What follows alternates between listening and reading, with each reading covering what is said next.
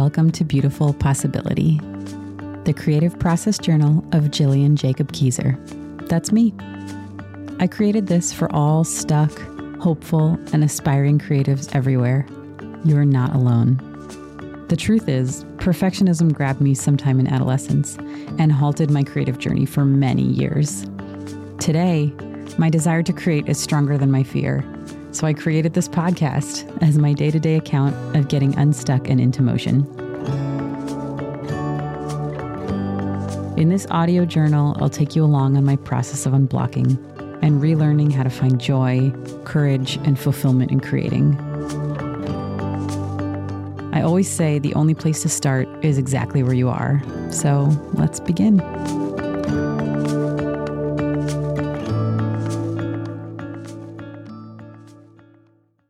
Hello, everybody.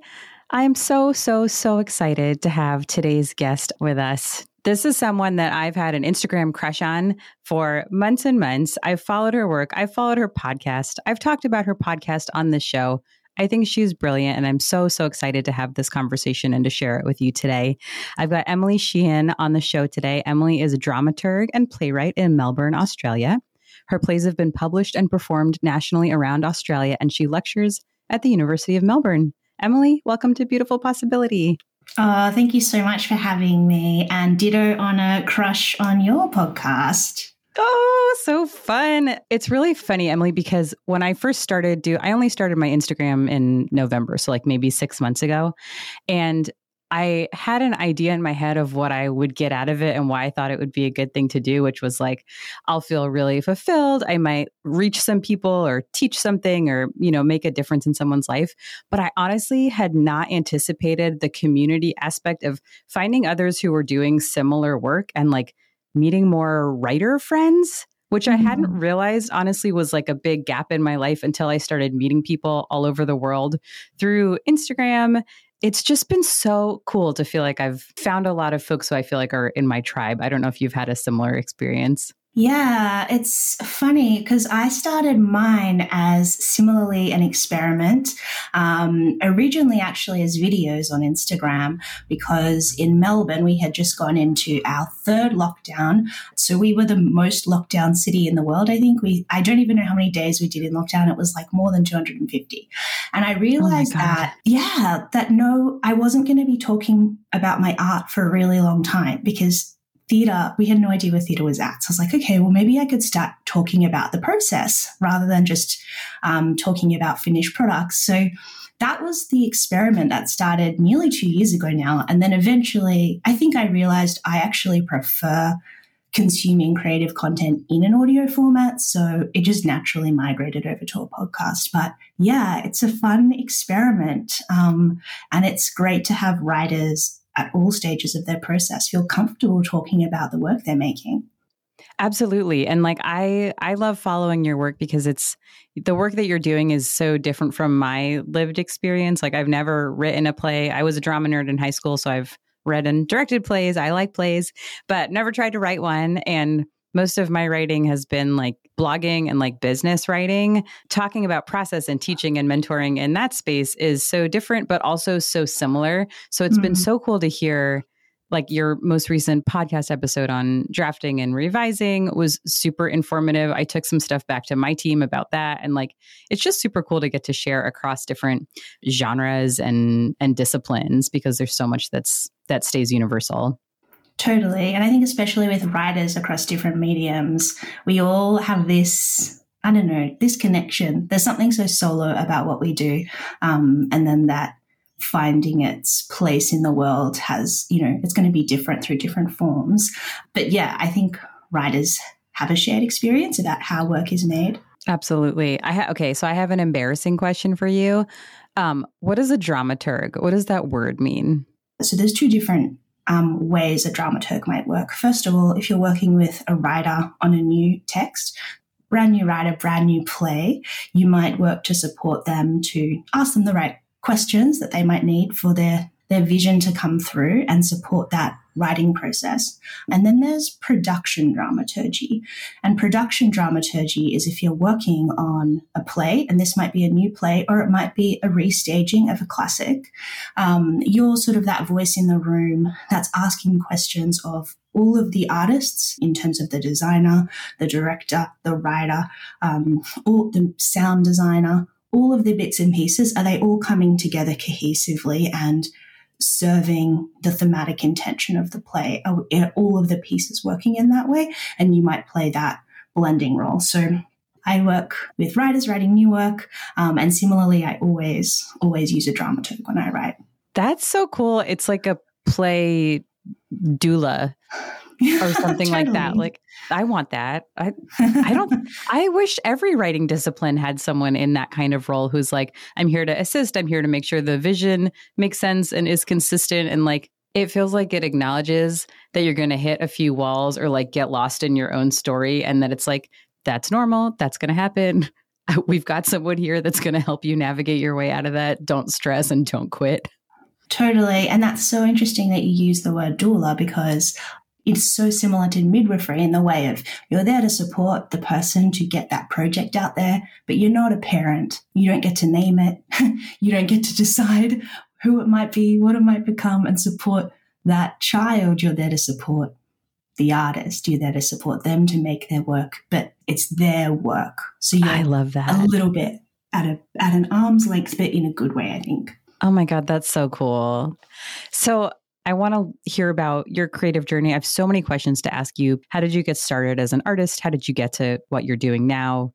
Were you always working in the drama space? Yeah, well, I think I, first of all, always grew up putting on like little plays and concerts and dance routines with my little sister, and not in any sort of formal professional way, just literally in the backyard. And we were always sort of roping in our neighbors or our cousins, or if we had friends over, it would be like, yes, there's 5 of us. We can do a variety show this afternoon. Because of that, I always thought acting and performing, or maybe music would be the thing that I did. And then, yeah, so at university, I studied acting and did like a 3-year conservatory training program. And then once I graduated, I was doing, indie theater and indie shows and traveled a little bit overseas. And actually, I was in Chicago in America. All of the actors I met there were taking writing classes, and that was brand new to me. And I suppose that makes sense because there's such a huge comedy scene there, and the performers need to be making their own material, which was something that I hadn't really come across before. So when I went back to Sydney, I just started taking some evening writing classes. And honestly, I really didn't think I would become a writer. It's just following the breadcrumbs and following those yes moments, or those would you like to do this moments. And piece by piece, following all these yeses, I found myself pursuing writing. And then I guess a big commitment to that was I moved to Melbourne and did my master's in playwriting. But I think what's valuable is I wasn't like attached to an identity of being an actor. I was comfortable kind of flowing with where these opportunities were leading me. And it's just, you arrive and go, wow, I guess I'm a playwright now. And that's how it happened. So I think, yeah, it just starts as that. What do you like doing? Then how do you think that might be expressed? And then finding maybe where there's, I don't know, the world's making a little bit of space for you to step into. That's probably how this all happened. Oh, I love that. The world's making space for you. I'm curious, you mentioned following a series of yes moments, and I love the way that you put that. Do you feel like that's like a philosophy that you adopted at some point, or can you tell me a little bit more about what that feels like for you? Oh, great question. It's funny you even say that, because when I was setting some goals at the start of this year and thinking about, okay, what next? Because I sort of realized I hit this point where when I graduated my master's degree, which is 7 years ago now, so it's a little while ago, I kind of had these things that I thought I would do. And then towards the end of last year, I was like, oh, I think I've done those things. What do I want to do now? And then I thought, okay, maybe there's different mediums I want to write in, or maybe do I want to do screen, or do I want to write audio drama, or do I want to collaborate with musicians? Like, I wasn't really sure. But just having you ask me that question now, realizing, oh yeah, my little goal was to like follow the breadcrumbs into new spaces and just be comfortable going, if a friend says, hey, would you want to write this short film, or would you want to co-write this for me, or can you take a look at blood? Just going, yes, yes, yes, I can do that, a bit more intentionally. Mm-hmm. But yeah, I think following the breadcrumbs is definitely something I'm trying to do consciously at the moment. That's awesome. Was that in opposition to how you might have worked previously in your life? Oh, good question. Yeah, I think when I was really in it, and wanting to be an actor and saw myself as an actor in the early days. And this is probably also just like early 20s.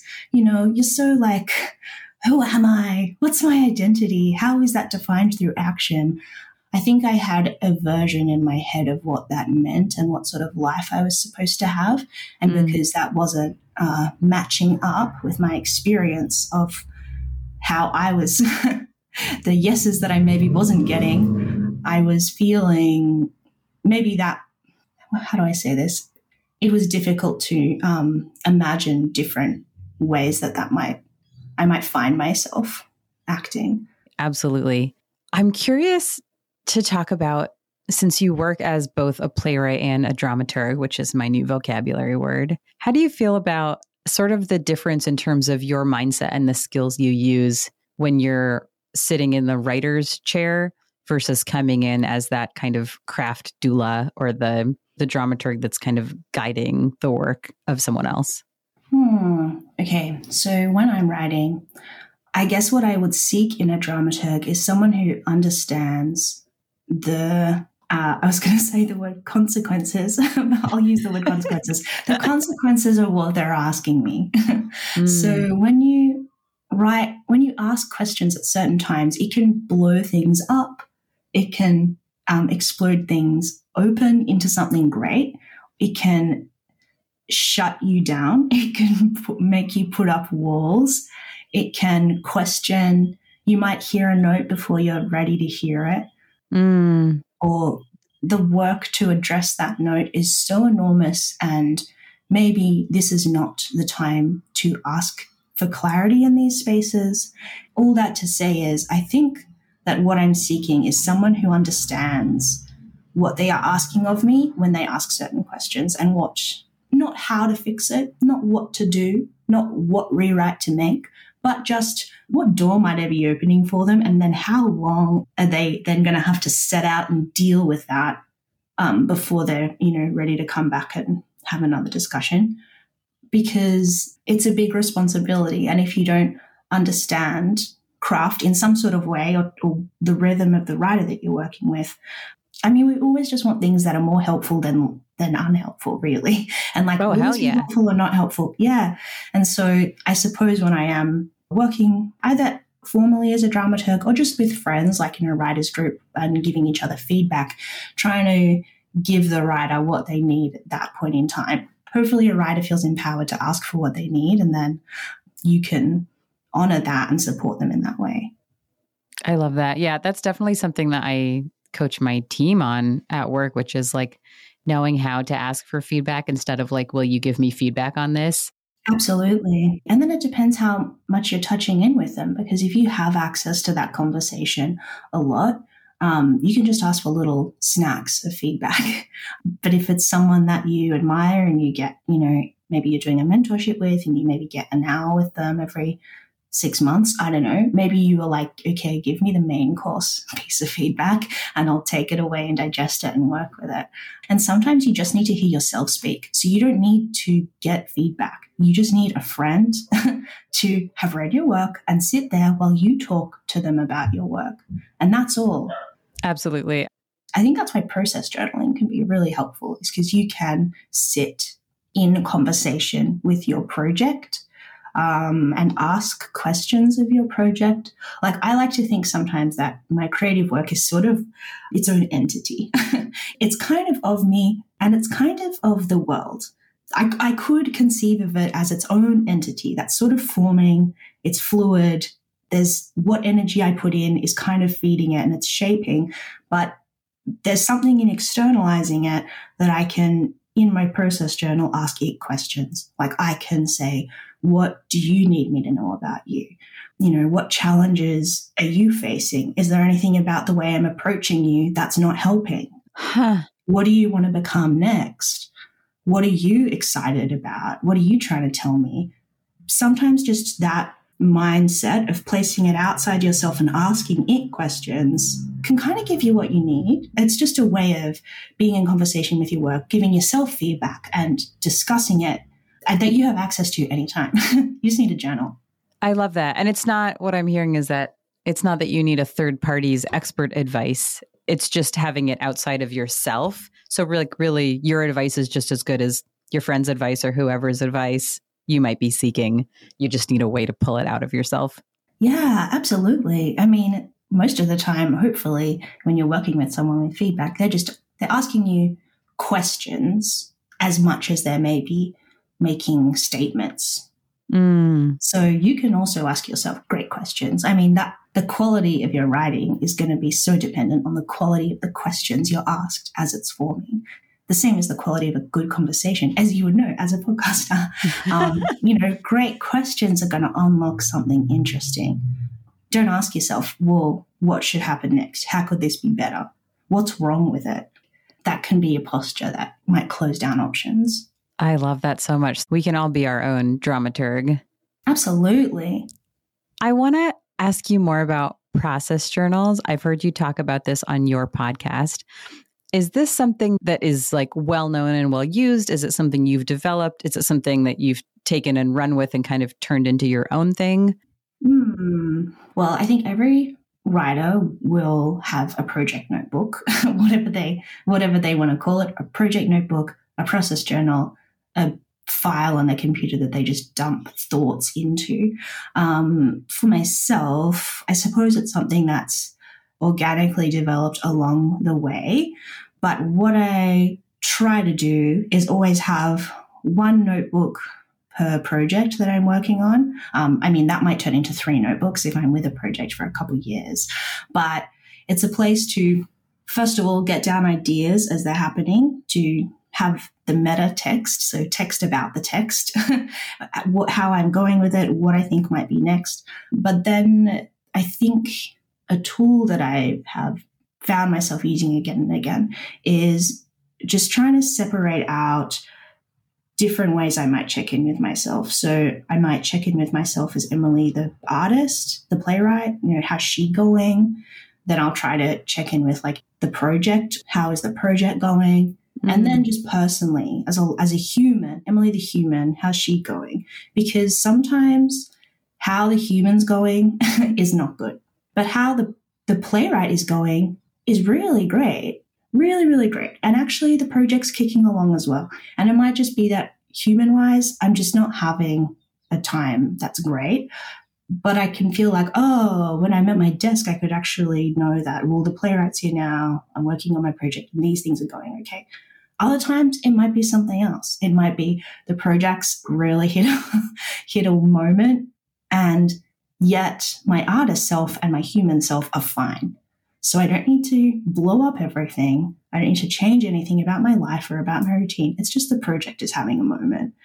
Anyway, so process journaling, I think, is a great way to know what actually is happening here, what is going on in a more routine way.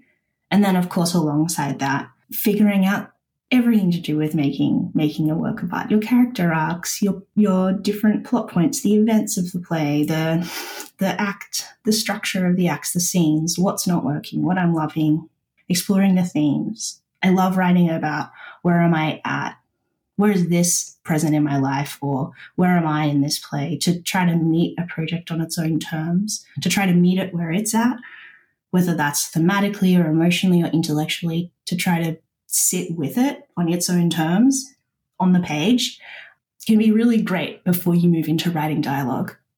I'm so curious to hear more about this.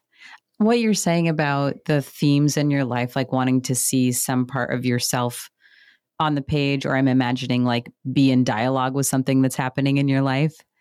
Can you tell me more about how you think about engaging Emily, the person, with Emily, the playwright, and Emily's project? what does that relationship structure feel like?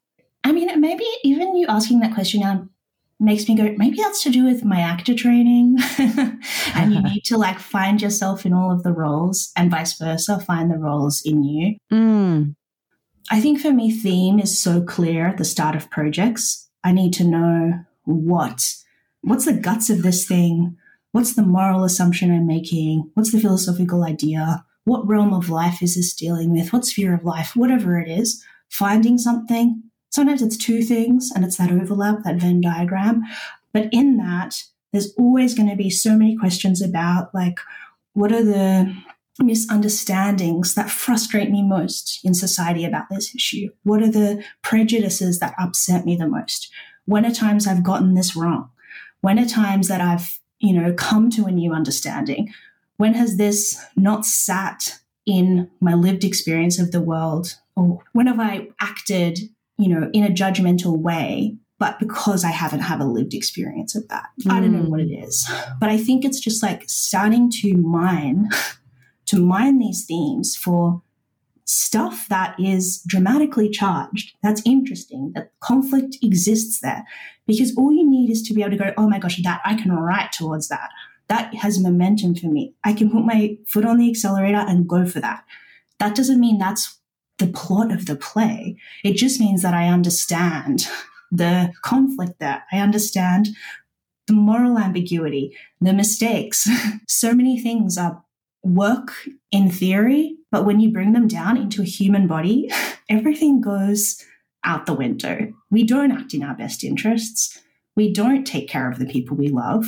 And that's, I guess, why art can also be an interesting engagement with the world. Non-fictional work is going to make propositions about the world and ask questions about the world through, facts, through compelling arguments, maybe some anecdotal stories, whereas a work of art, it's kind of got to come in through the back door and do it in a symbolic way, do it in an emotional way, do it in a stylistically interesting way, and what is it to be human? So why not be always asking ourselves that question on the page while we're making a work? I'm so obsessed with you. You're so smart. This is so good. Oh my God.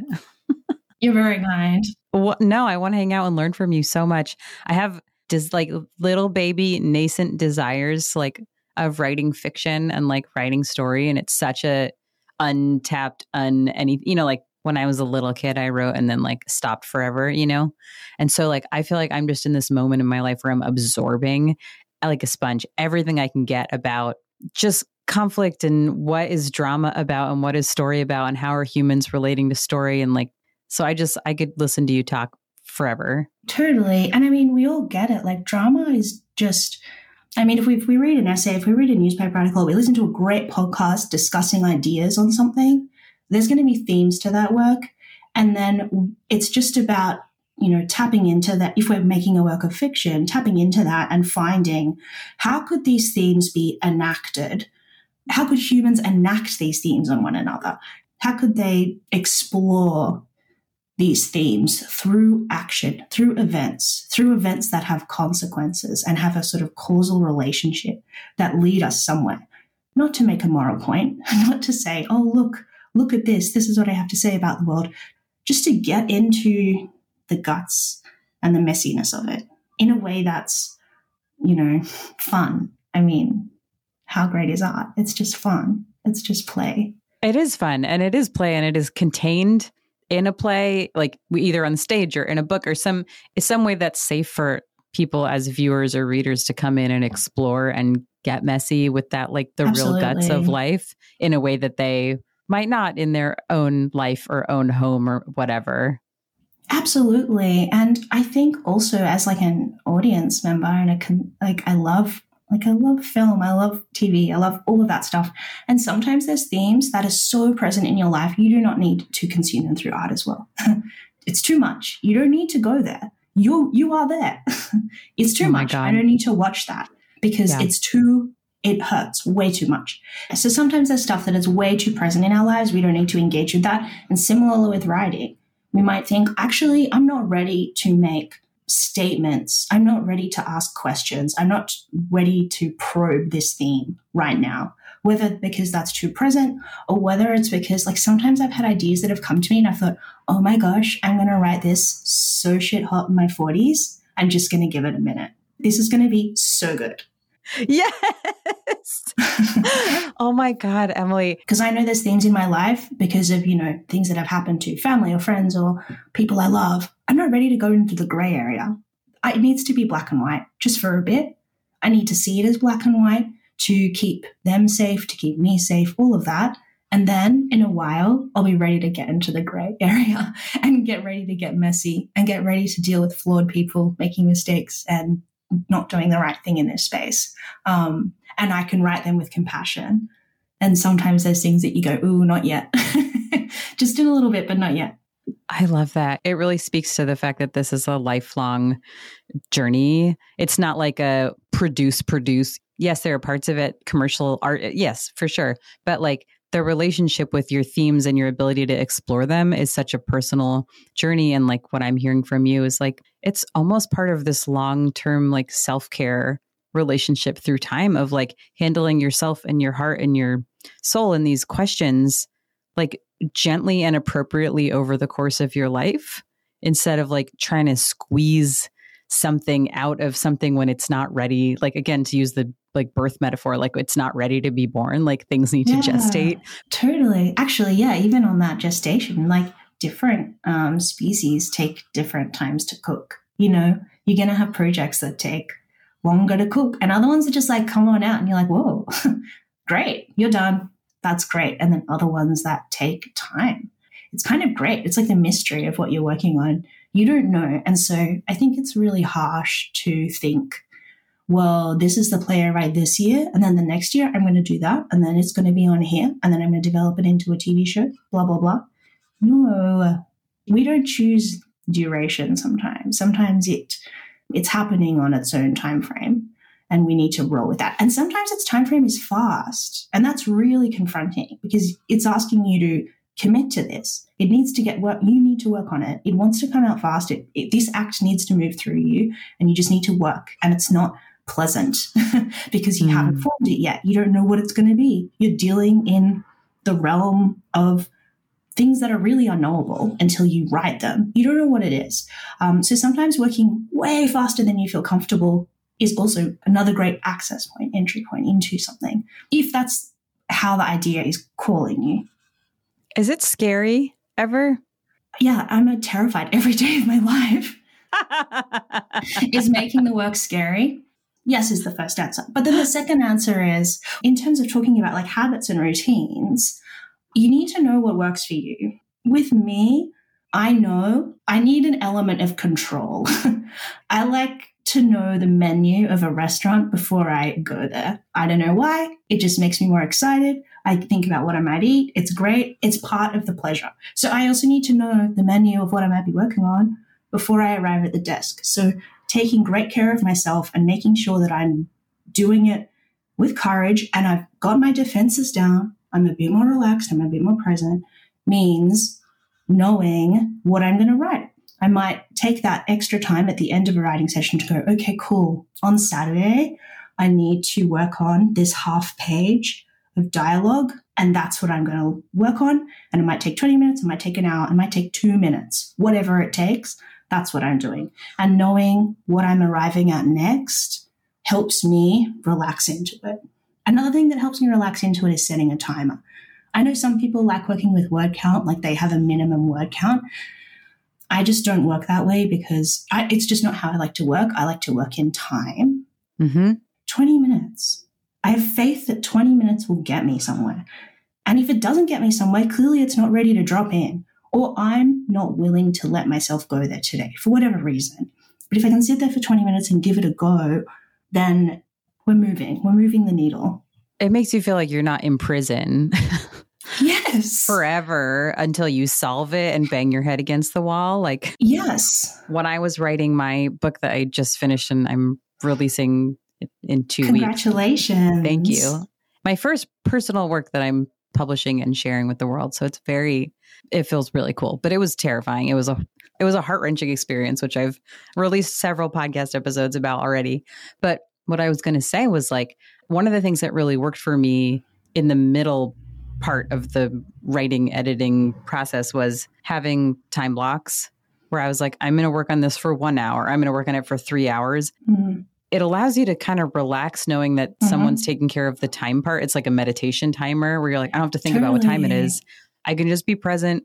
I'm going to dive in. I'm going to work on the pieces that I need to work on.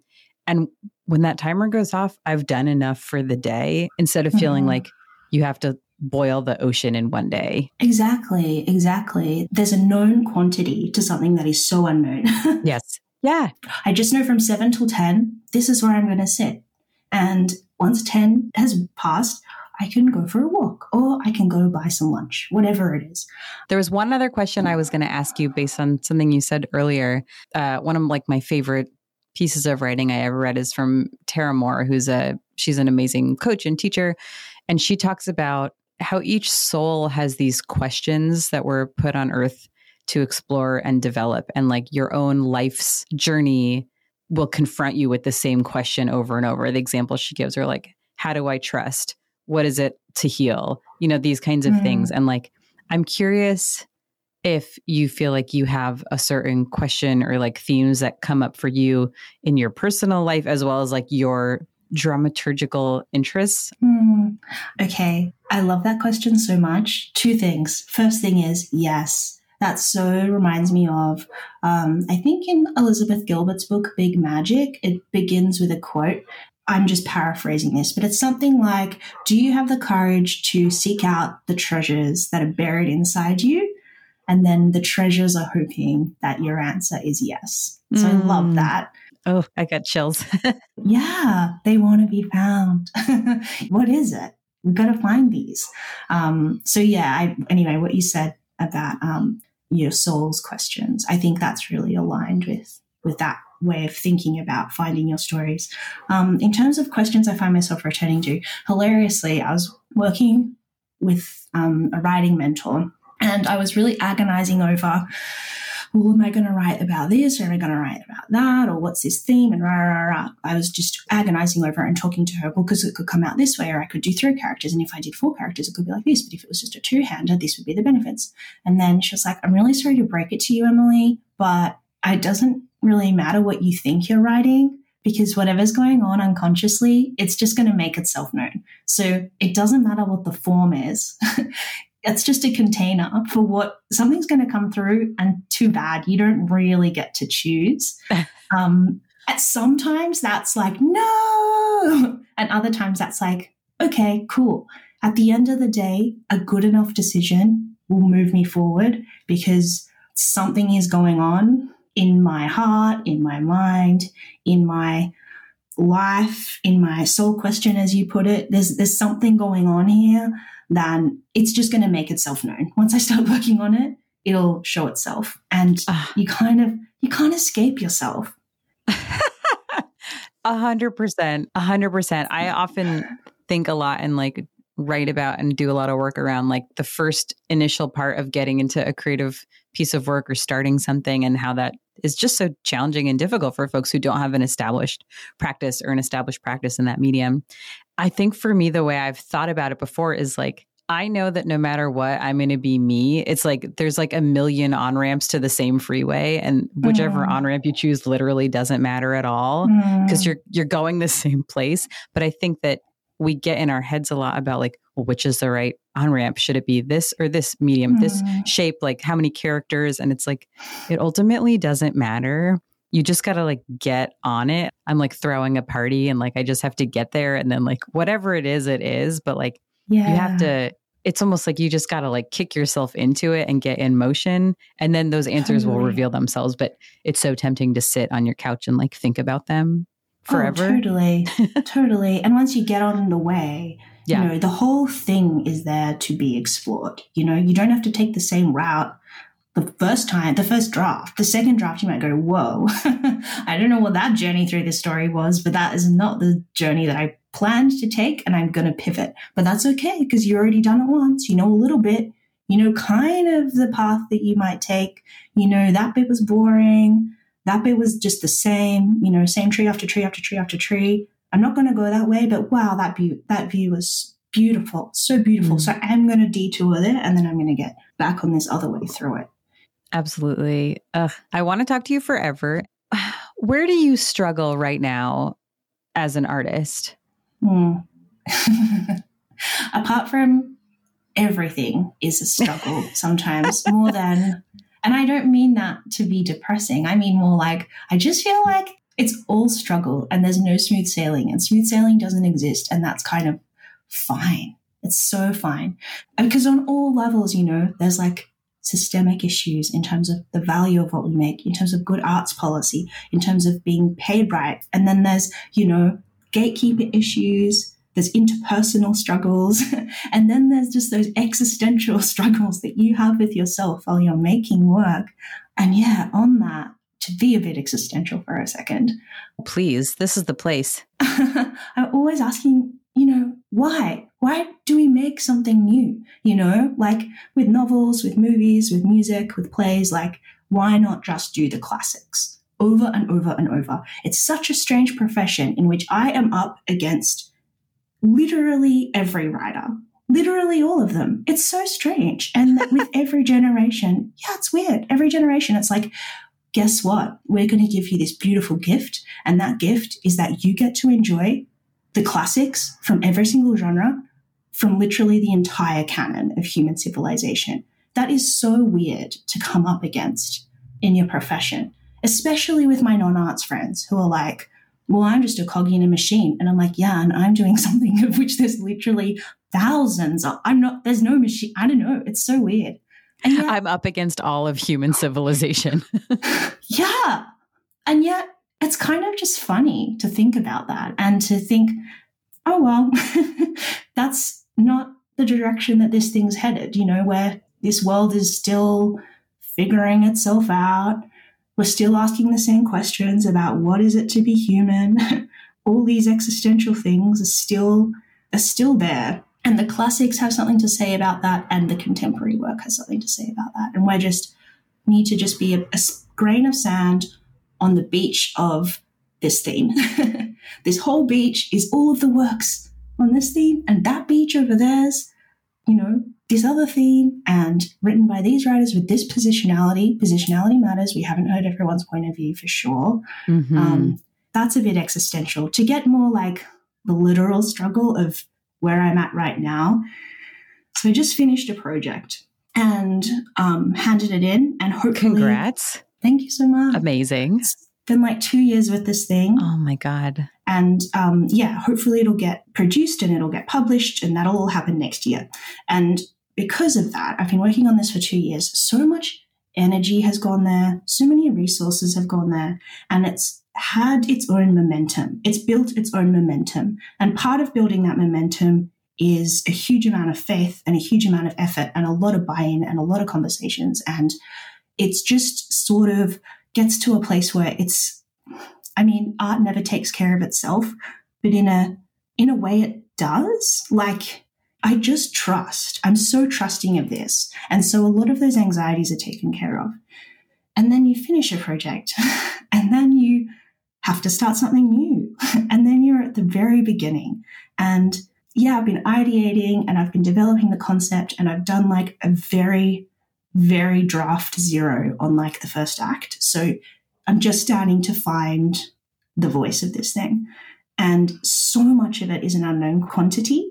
And that's just the deal that you make when you make a new piece of art. You know, you don't know what it's going to be in terms of its artistic expression. You don't know what it's going to be in terms of where it's going to find its legs, how it's going to land in the world, what it's going to become. And it's such a different mindset to go from something that is got a momentum to it into something that is so unknown. It's a real pivot. You just have to be so patient. It's strange. Anyway, that's my challenge of right now is going, okay, don't force it to be something. Don't decide who might direct it. Like all these weird things that my brain goes, well, if I can latch onto that, it'll help inform something. Just letting go. It almost reminds me of like getting out of a long relationship and like being on the rebound or starting to date someone brand new, where like you knew your ex deeply well, a million data points. And then the new person, you know, like 3 things about them, but you project onto them an entire history and motivations. And it's like, you don't know, you just feel uncomfortable not knowing. So your brain is going to connect the dots. Totally. Where is it going? Is this the one? Yeah. Is it going to be a long term? Are you going to like give back what I'm putting in? I don't know. You're a big investment. And then on that, I love that dating metaphor. It's exactly the same, because then like, are you on Tinder right now? Are you trying to shop all your ideas because you're like, I don't know, I just got off the horse. You better be good. Otherwise I'll move on to something else. Like, no, just wait. Anything can be a long-term idea if you give it that love. Oh my God. I wish that was also true for dating. Yeah.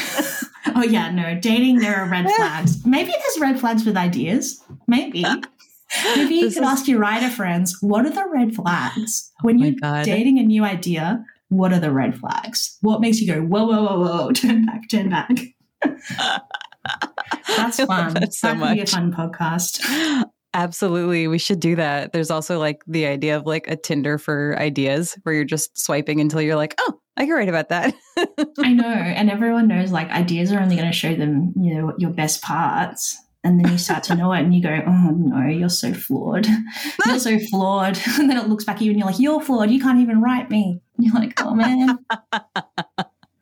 I have one last burning question, which is the component of faith, going on faith when you're producing a new work. How do you, like, what's your mental game around having that faith and trusting in the process, trusting in what you're developing, that it's going to have some core of truth that's going to resonate with people? So I don't think that I try to have faith in an idea. I think I have more faith in myself to execute an idea. I understand that really the bread and butter of this project is sitting down and writing for 20 minutes and then maybe writing for another 20 minutes and then writing for another 20 minutes. But that's really the bread and butter. The other stuff of the project is just a distraction or a dessert or an indulgence, which is great, but really the bread and butter is very solo and there's a lot of repetition. So I think I have faith that I can do that. I can keep doing that. And maybe it won't be this idea, but I'm still going to need to sit down and try it. I guess it's more like the mechanics of showing up at my desk and writing. I have faith that I can do that. I have faith that I can do the bones of what this whole pursuit is. That is good at practicing, knowing, oh, wow, I can see something through, or I can show up and do the work. And the career, well, we'll see. The other day I was like, whoa, I'm 32 now, but I was like, whoa, my 20s plays are behind me. I'm just writing my 30s plays now. Then I'll be writing my 40s plays. And then I'll be writing my 50s plays. Like, whoa, they're going to be, like, my body of work is going to be so enormous. Or maybe not. Maybe it won't be. We'll see. But if you can have faith that you can show up and do the bit that you can control, well, that's something. That's amazing. Like, what I hear is like, the word is like professionalism almost, where you're like, I trust myself. I trust that I'm not hinging my success or my future on this like magic thing that's outside of me, but on my ability to engage, to trust that I can see something through and know when to keep going, when to pivot, when to change, when to pause. Like, that's trusting yourself as a craftsperson. Yeah, the craft. I love that. I love that. Awesome. And really, in terms of a project, is it good? Is it not good? I don't know. It's more just, can you be with yourself? I trust that I can just be with myself no matter what. And so that's kind of, okay, cool. Let's do this. That's the hardest part. And I think that's where sometimes art, like becomes the lens through which you're having your very human experience. Because ultimately that question always is, can I just be with myself? Whether you're writing a play or not, like the play is just another place that you're facing that question and like what your answer is. Totally. In my relationships, can I be with myself if this works out, if this doesn't? Can I be with myself if I make this big life choice or not? Well, yeah, we can. So that's fine. I can't think of a better place to leave it. That's so beautiful. Emily, thank you so, so much for coming on the show. I have loved every minute of this, and I can't wait to talk to you again soon. Oh, please, let's make that super soon. Awesome. Take care. Thank you so much.